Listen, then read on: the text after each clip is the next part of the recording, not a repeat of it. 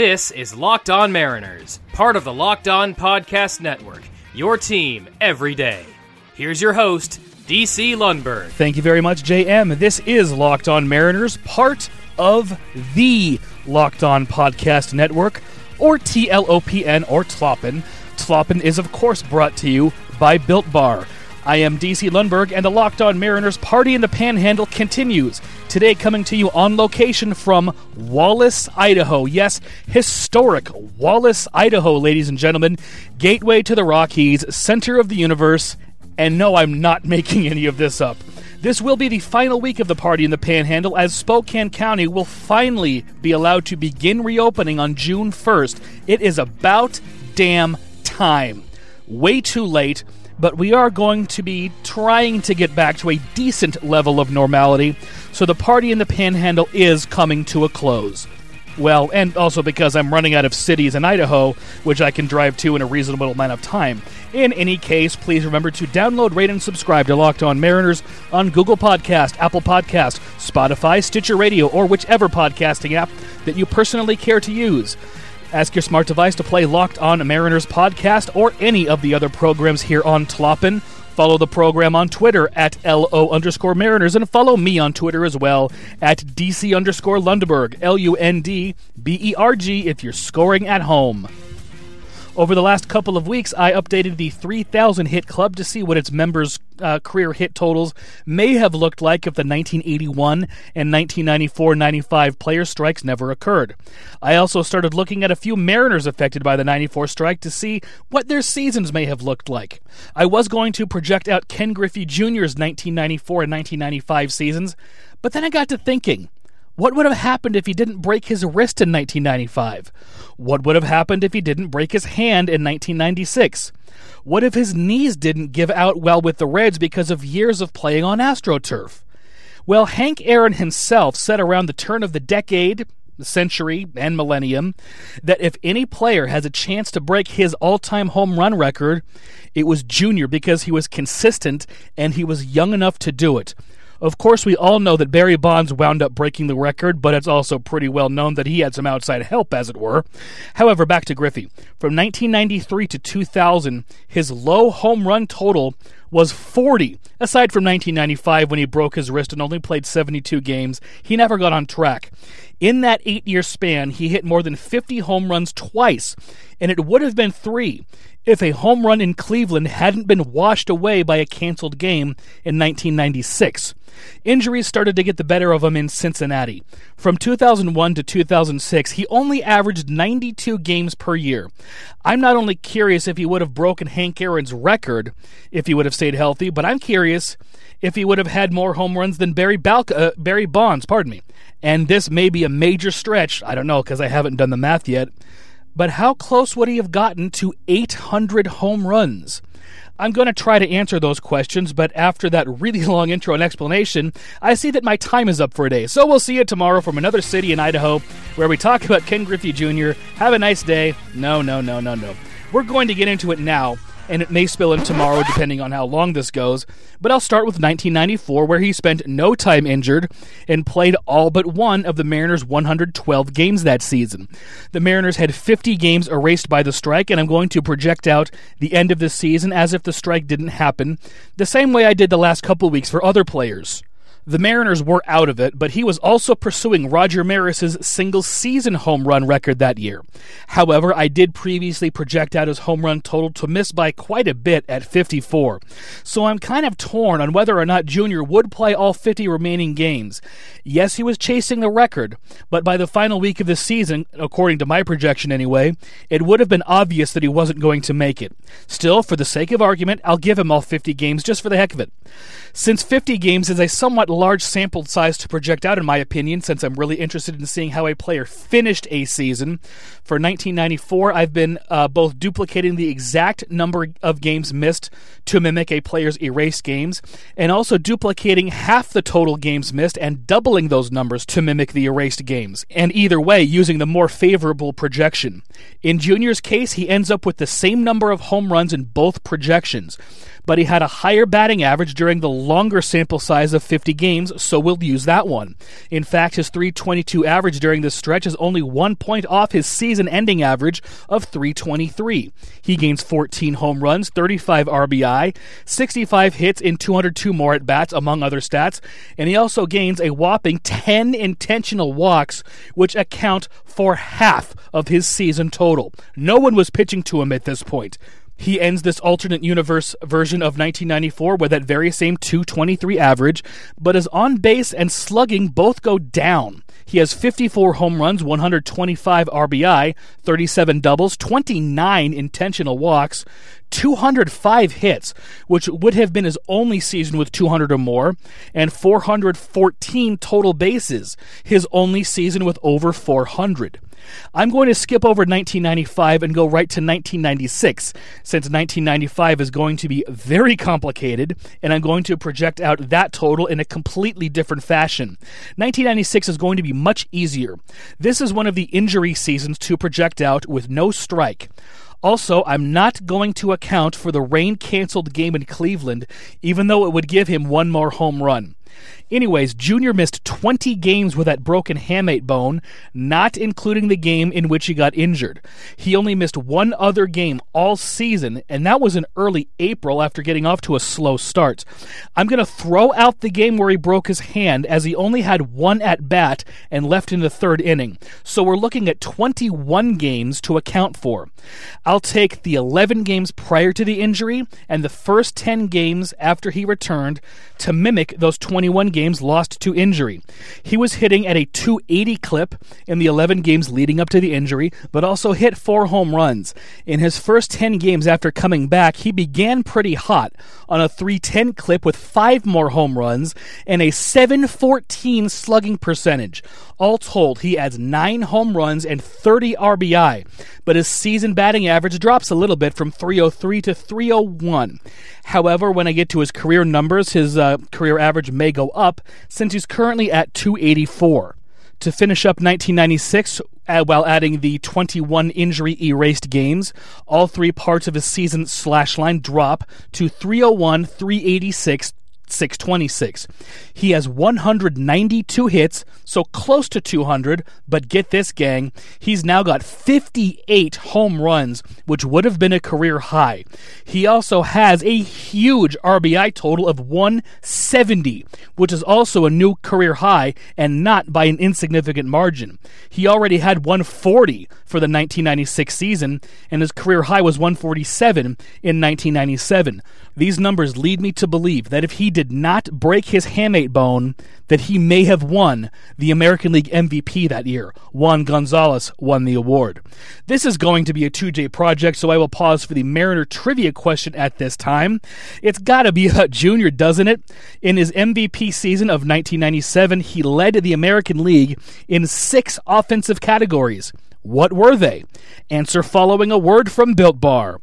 Lest I remind you, ladies and gentlemen, that I am indeed a fat ass. I do not eat what does not taste good. Built Bar makes a great snack for someone like me who knows that he should eat healthier but won't sacrifice taste for nutrition. They taste great. They're low sugar, low calorie, and high in protein. And they would make a great post-workout protein boost or a quick breakfast on the go. Go to BuiltBar.com to build your own box of the flavors you'd most like to try, and give the new flavors a shot too. Peanut butter banana, pineapple upside down cake, coconut pecan, and blueberry lemon. And remember, the nut-free flavors are all made in a peanut and tree nut-free facility. So what are you waiting for? Go to BuiltBar.com right now. You can do that and listen to this show at the same time. Remember to use the promo code LOCKEDON for $10 off your first order. Even better, all this week you can get $5 off every box of bars, and you can even use the aforementioned promo code in concurrence with this special. You can't beat that, gang. BuiltBar.com, promo code LOCKEDON, and an additional $5 off each box. Answer to the Mariners trivia question. In 1997, Ken Griffey Jr. won the MVP award and led the American League in the following 6 offensive categories: runs with 125, home runs with 56, RBI with 147, as we mentioned earlier, slugging percentage with 646, total bases at 393, and intentional walks with 23. More Locked On Mariners from Wallace, Idaho, after the following. This podcast is sponsored by the audiobook edition of 24, Life Stories and Lessons from the Say Hey Kid. In this reflective and inspirational memoir, the legendary Willie Mays shares the inspirations and influences responsible for guiding him on and off the field. Widely regarded as the greatest all-around player in baseball history, the beloved Willie Mays offers people of all ages his lifetime of experience meeting challenges with positivity, integrity, and triumph.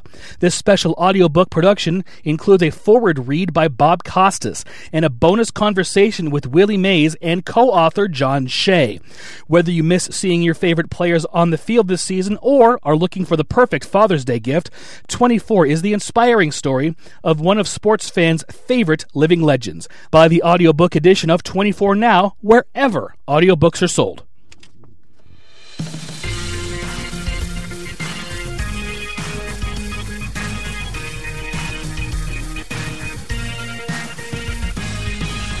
Now time for the second half of Locked On Mariners. Once again, your host, DC Lundberg. Yes, indeed. Thank you very much again, JM. Locked On Mariners on location in Wallace, Idaho, is about to go into the second half. Today, seeing what Ken Griffey Jr.'s career stats may have looked like if the 1994 strike never happened, and also if he didn't suffer from so many injuries, both in Cincinnati and Seattle. In the first half, we projected out his 1994 and 1996 seasons, since they'd be the easiest to deal with.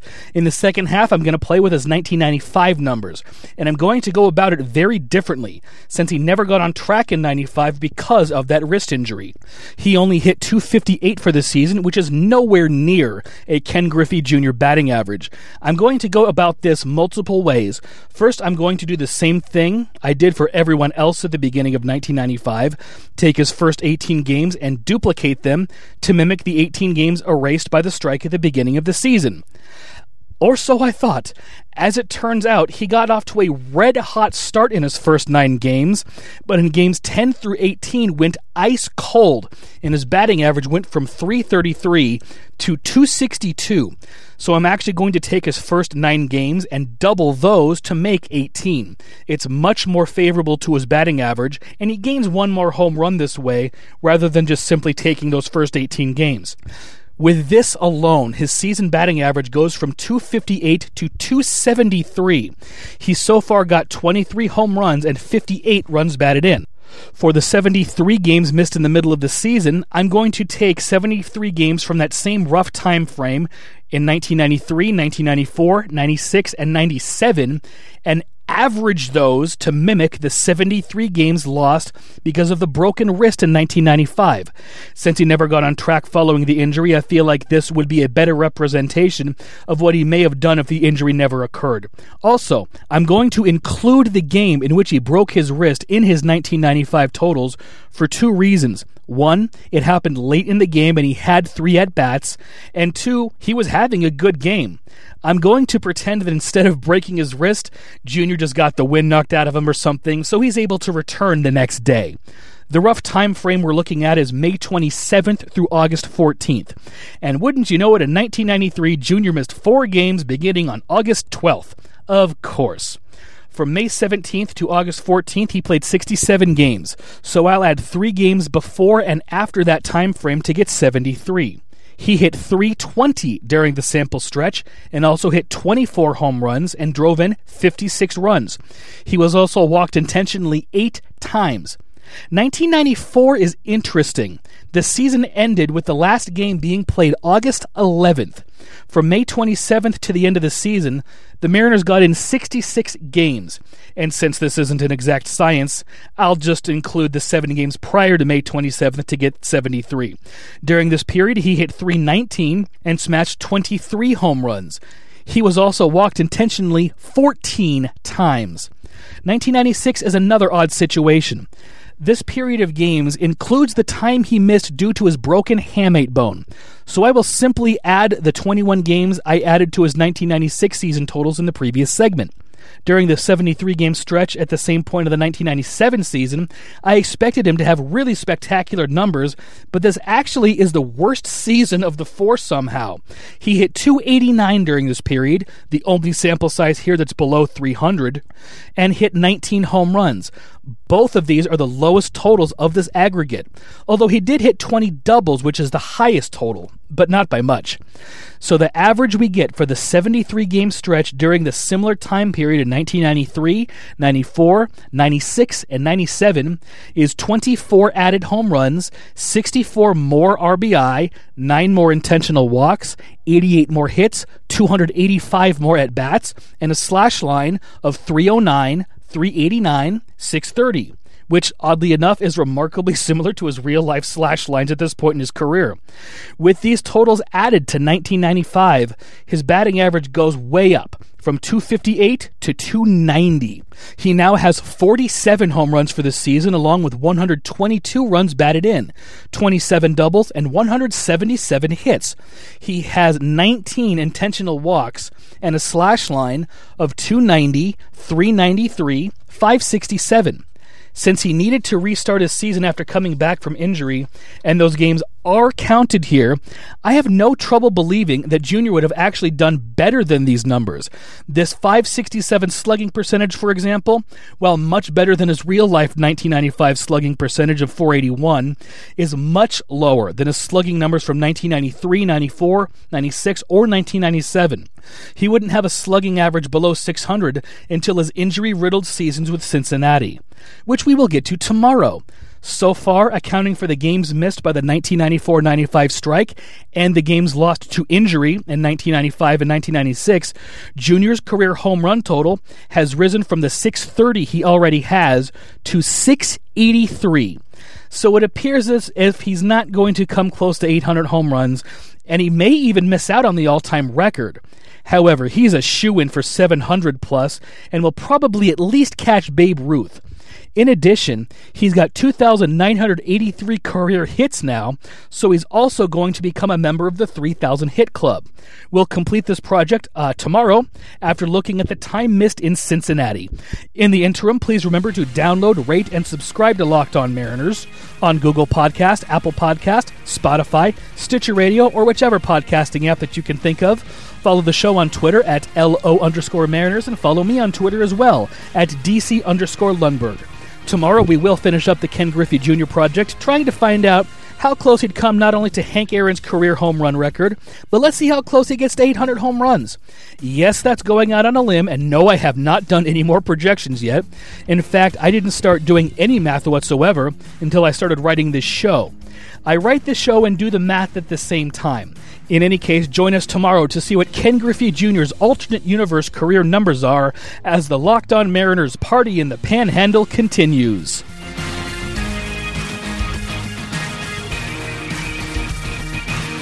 This is Joey Martin speaking for Locked On Mariners, part of the Locked On Podcast Network.